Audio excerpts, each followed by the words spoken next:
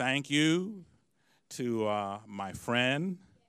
Paul has kind of transitioned from being a mentor to a colleague and now a friend. And I count both Pastor Paul and Pastor Andy as dear friends. And I had the opportunity to meet, and I want to honor also the new pastors of this house, of this community, JR and Tess. Come on, show some love, show some love. Show some more love. Thank you. Boy, it's a pleasure to be with you on today.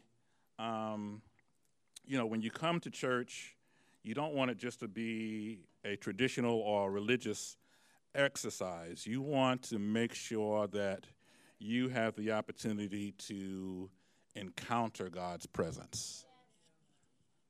And as we were worshiping this morning, I thought about a dream, and I hope I don't get myself in trouble in light of my time, so let's watch that. I thought about a dream that a friend of mine shared with me, and she had shared that they were in a stadium worshiping God, and the presence of the Lord kind of got to like a level that everyone felt, okay, we did an awesome job of worship today, And everyone sat down, and after everyone sat down, the presence of the Lord came into the stadium in this radical way. And it was like a new level of worship and praise, a different level experientially of God's presence. So I encourage you to press into God's presence. I guess, JR, here's the mic, I'm done. to press into God's presence. Know that there are multiple levels of worship. There are multiple levels of praise. There are multiple levels as it relates to experiencing God's presence. So press in. I don't know. I'm sorry. I'm a sports fan. I love tennis, basketball. So when my team scores or someone serves an ace, I fall out of the chair and I'm yelling, yo! So, and in my days before serving God, I clubbed hard. I don't know about you all, but when I was clubbing, I was clubbing. So when I worship. Okay, second. Here you go. Okay, all right.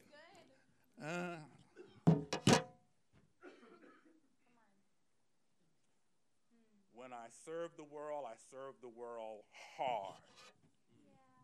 So when I worship God hard. I press in. I don't know what God has done for you, but God has done a lot for me, of which I am glad. So when you have the opportunity to come before God, press in. You can't imagine the things that can happen. The meeting of your desires and your requests and the meeting of your needs when you're in God's presence and you press into God's presence. Amen? You asked me to be here, right? Okay. I don't know, there's so much. I was praying about what I wanted to share with you all on today, and there's so much on my heart and mind for this house. But join me in prayer, and you can remain seated. Father God, I thank you for this house, for Liberty Brooklyn, oh God. I thank you for the leadership here, oh God. I thank you both for Pastor Paul and Andy and the leadership that you've assigned to this house, JR and Tess. Lord, bless them.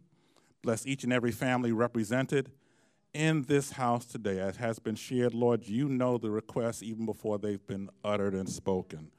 So meet them, oh God. And Lord, prepare the hearts to receive what you've given me to share on today. And God, let the words that you've given me be imbued and just lifted up and carried by your Spirit. And let that word find good ground in the hearts of those that have gathered here on today, that it might be transformative in all of our lives. These things I pray in the name of the Lord Jesus Christ. Amen. Okay, let's see. There are two. I need you all to release me to be me on today. I need you all to release me to be me. Will you do that for me? Will you release me to let me be myself on today? Thank you. There are two related things I want to share with you on today. First, many of us have been struggling emotionally over the past few months.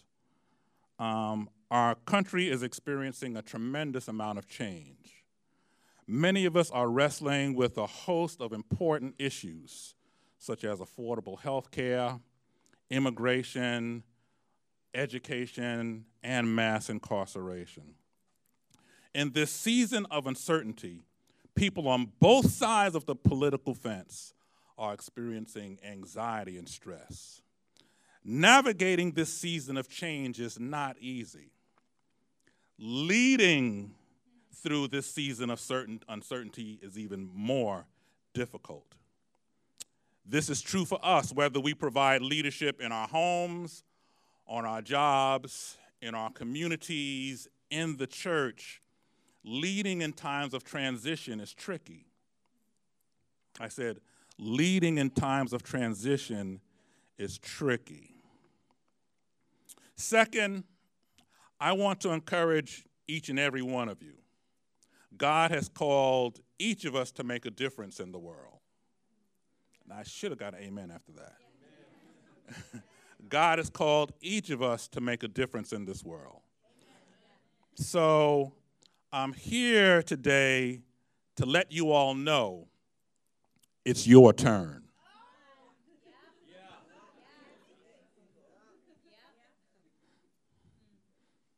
I want to share with you a story from the Old Testament that speaks, I think, to both points. If you grew up in the church, you might be familiar with the story. But here's a little context for you. Our story is found in the book of Joshua. The book bears the name of its leading character. And as we will see, Joshua was commissioned as the next leader following Moses' death. Since their exodus out of bondage in Egypt, the children of Israel have been wandering in the wilderness for 40 years. God's promise, though, was not just to bring them out of bondage, but to lead them into a better land. During those 40 years, the older generation had died off. We now find them, however, encamped on the border of the promised land. But Moses has died.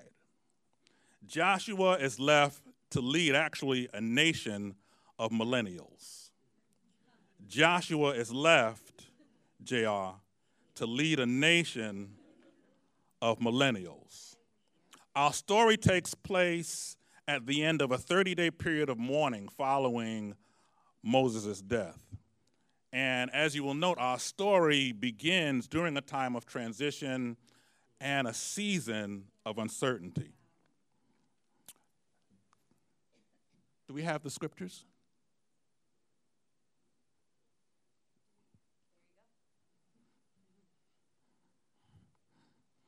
After the death of Moses, the servant of the Lord said to Joshua, son of Nun, Moses' aide, Moses, my servant, is dead.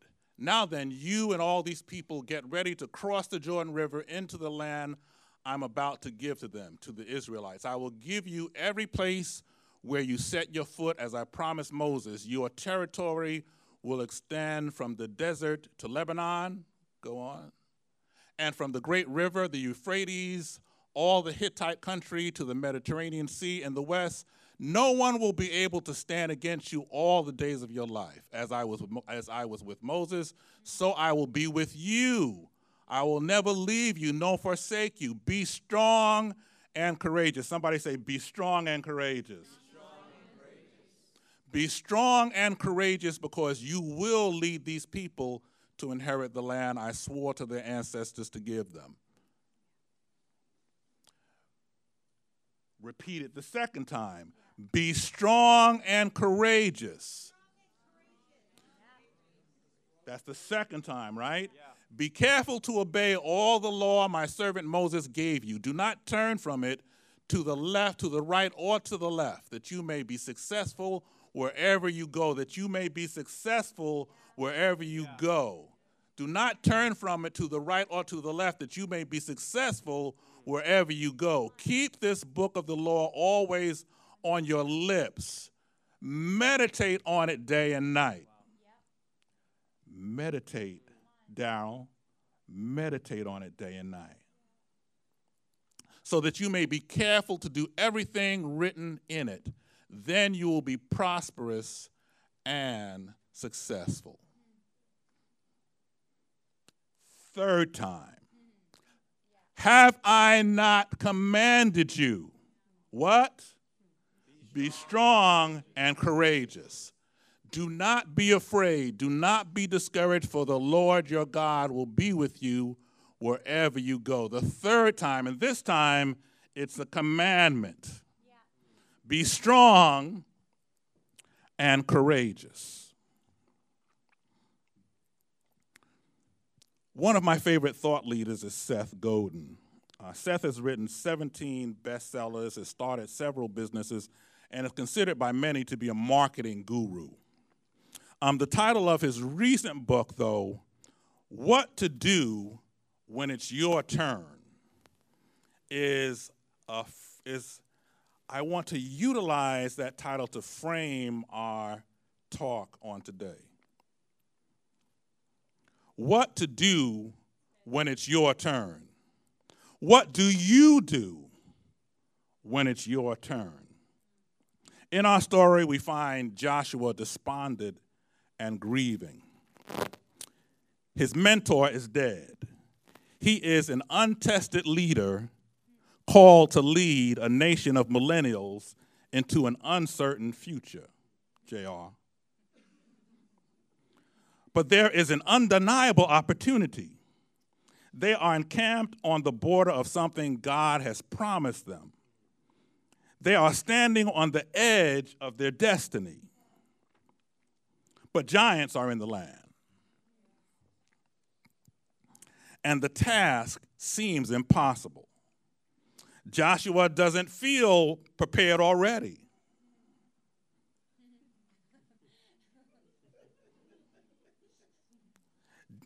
And this is not just for JR. Joshua doesn't feel prepared or ready. He is struggling emotionally during this time of tremendous change. And he's likely experiencing anxiety and stress. But yet, in the midst of all of that, God tells him, it's your turn. In the midst of anxiety, in the midst of stress, in the midst of obstacles, in the midst of feeling not prepared, God tells him, it's your turn. Liberty, Brooklyn, it's your turn.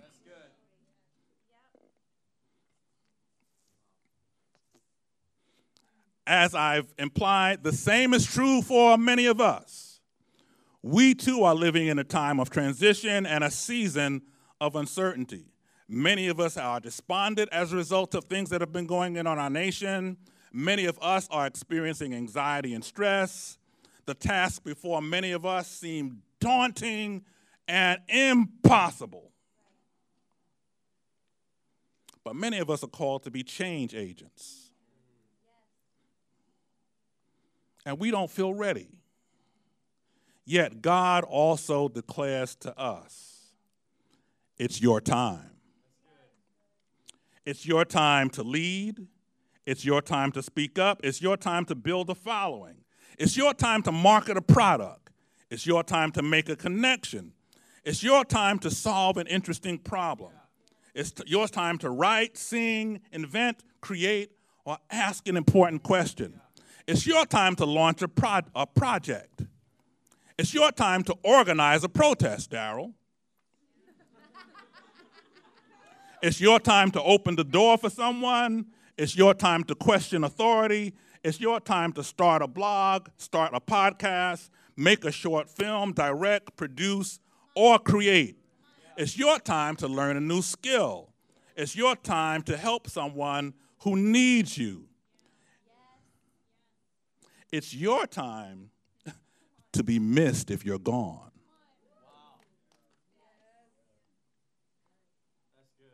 You may not feel ready. The task may seem impossible, but like Joshua, I've come here today to share with you that it's your turn. How are we doing?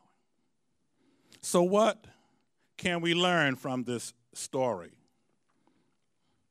What insights could we gain as it relates to what to do when it's our turn? I want to highlight 3 areas.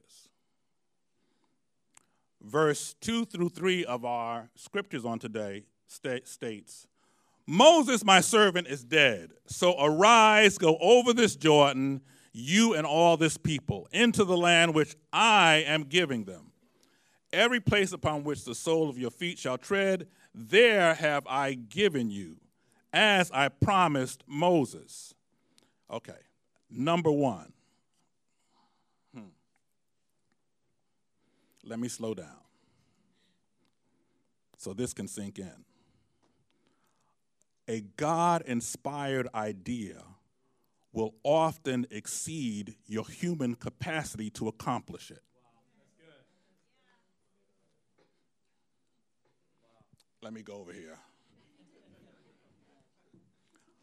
A God-inspired idea will often exceed your human capacity to accomplish it.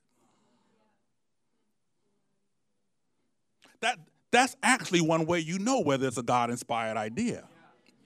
Now, I felt that. I felt the arm kind of. If it's something that you feel readily confident in your capacity to accomplish it apart from God, it's likely not a God-inspired idea. Okay, let me go back on this side.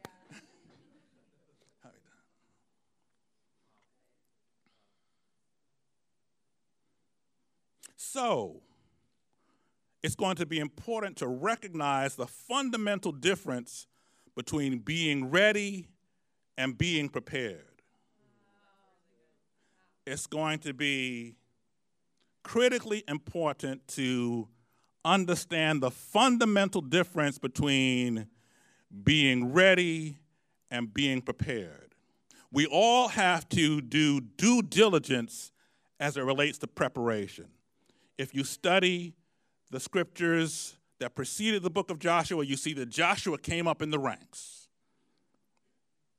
to the point where he was serving as Moses' assistant before he stepped into leadership. There is a time and period for preparation. But most of us rarely feel fully ready. I don't know about you, but in my experience, every big project that's come my way as God has grown me from one level to the next, I've never felt fully ready, even though each of us have a responsibility to be prepared. So it's going to be critically important to recognize the fundamental difference between being ready and being prepared. Find the need. Prepare. Trust God. Take action. With the emphasis being on take action. It's your turn. Find the need. Prepare. Trust God. Take action. You all have heard this phrase, be the change you want to see. I hope I'm encouraging somebody on today. Be the change in spite of how impossible it seems, in spite of how difficult it seems, in spite of the obstacles that seem to be in the way. Find a need, prepare, trust God, take action, be the change. This world desperately needs you all. This world desperately needs. This moment that we're in now desperately needs you all. I can't, it's like you almost just kind of the tears. This world desperately needs us to be the change we want to see.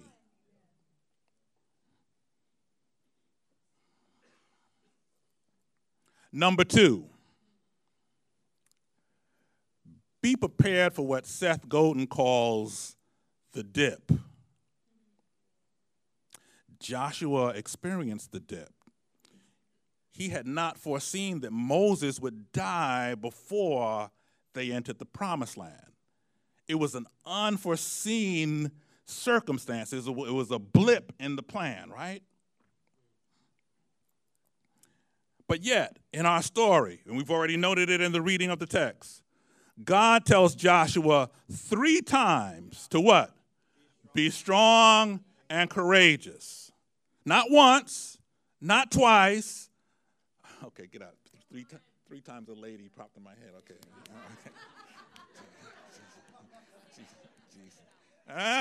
Brain. Not once, not twice, but 3 times. You see, I can't get it out now. And the last time, it was a command. It was like, can you see? It was like, what in the world is up with that? It was a command. It was like, I'm commanding you, be strong and courageous. So why? God knew he would face situations that could cause him to be discouraged or afraid. God knew he would experience the dip.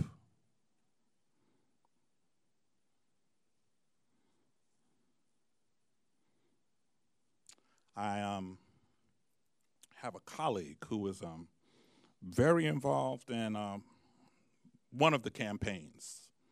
And I spoke with her just a couple of weeks ago. And even as recent as a couple of weeks ago, she was like, Cedric, I'm really despondent. I'm having trouble sleeping. She's like, I'm not sleeping a whole night. I'm sleeping like in 2-hour segments. She wasn't prepared for the dip. So much of what we are taught about failure is at best misleading. If we read, we're on social media, we're on Instagram, right? And we see the best. We see the success, right? We see our best foot and face forward. But if we read the narratives of any successful person, there are multiple failures that occur before the success. Read anybody's story, anyone's story. You can go back to Edison with the developing of the light bulb, up to as recently as Gates. If you look at the backstory, there are always multiple every success is littered. The road is littered with failures. So we need to reframe even how we think about. You all know this story, right? Peter getting out of the boat to walk on the water. You don't ever experience the possibility of getting out of the boat unless you're willing to risk sinking. Wow, that's good. You've got to risk it. To do anything great and awesome for God, you've got to be willing to risk it.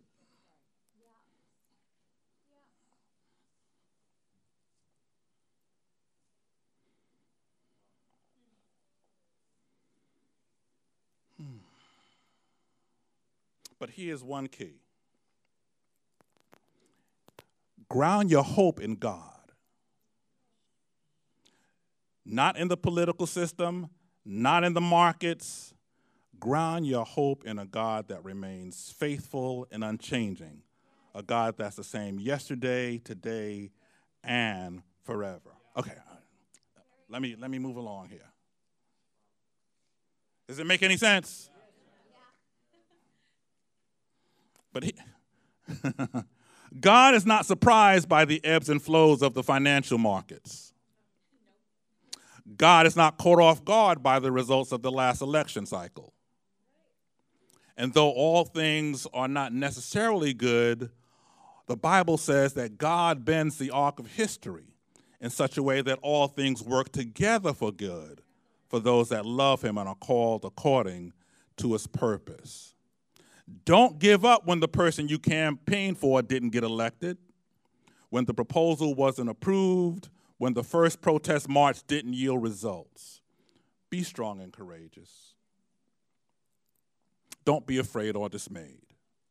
As the songwriter wrote, build your hope on things eternal. Ground your hope in the unfailing love, mercy, and justice of God. And the last point, and we'll be done for today. You've got to address the noise inside your head. I saved the best one for last. You've got to address the noise inside your head. Often our greatest battles are internal in our minds. Let me say it. Often our greatest battles are internal in our mind. We question ourselves. We limit ourselves unconsciously based on what we were told in our families growing up. We limit ourselves according to what our friends tell us. We limit ourselves according to what the society tells us. We often fall into what Andy Stanley calls the comparison trap, comparing ourselves with others. We focus on what we don't have. We fail to see ourselves the way God sees us. Verse 8 says, this book of the law shall not depart out of your mouth, but you shall meditate on it day and night. The only reliable way to quiet the noise in our minds and to find our footing is to change the story we tell ourselves, to build an internal foundation, I would argue, built upon God's word. Do we have Romans 12 and 2? Here's the key. Do not conform to the pattern of this world, but be transformed by the renewing of your mind. Be transformed by the renewing of your mind. Then you will be able to test and approve what God's will is, his good, pleasing, and perfect will. Be transformed by the renewing of your mind. And I'm about to close.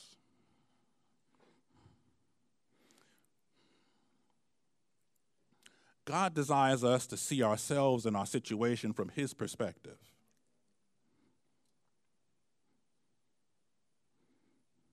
Let me try that again.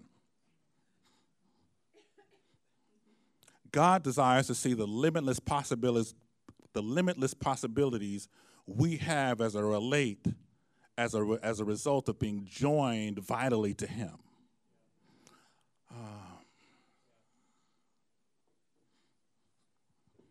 The more I walk with God, the more I come to not understand cognitively, but deep in my soul that all things really are possible to him that believes.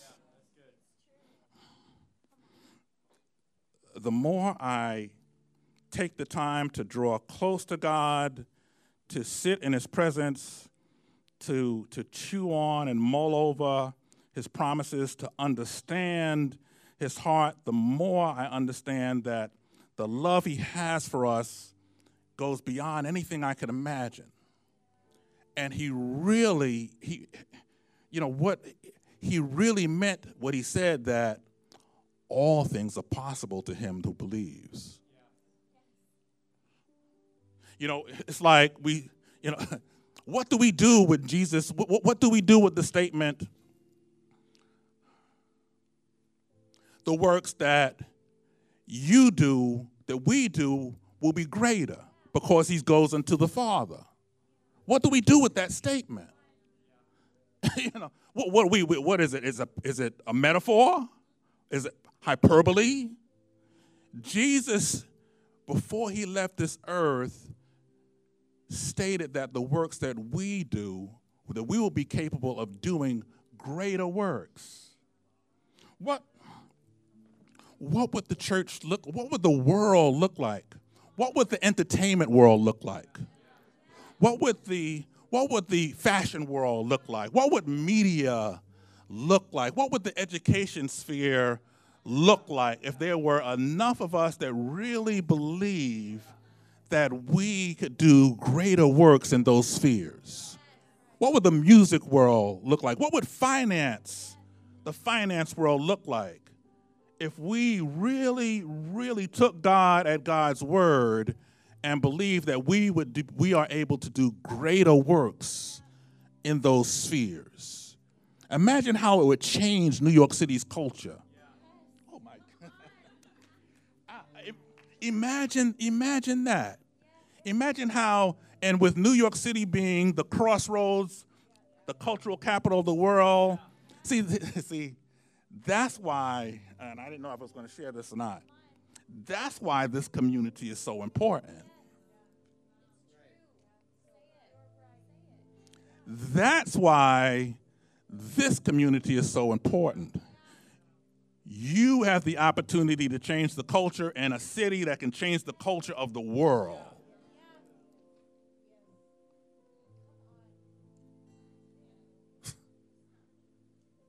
It's not a joke.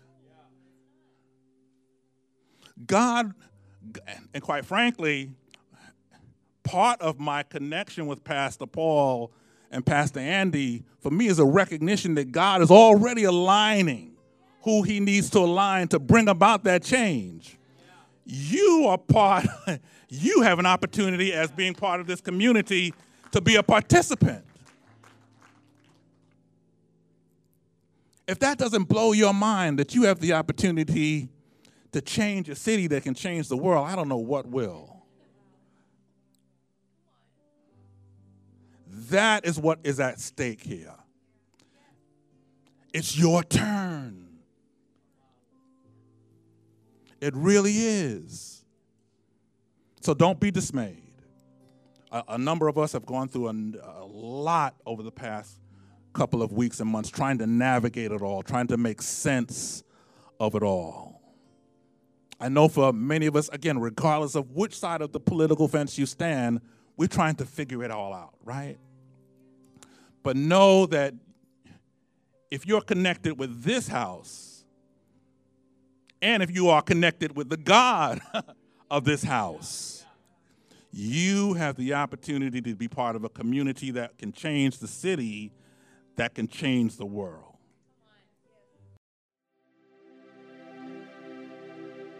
Thank you for listening to the Liberty Church podcast. If you are in New York City or will be visiting the New York area soon, please be our guest on Sunday. For service times and locations, please visit libertychurchnyc.com.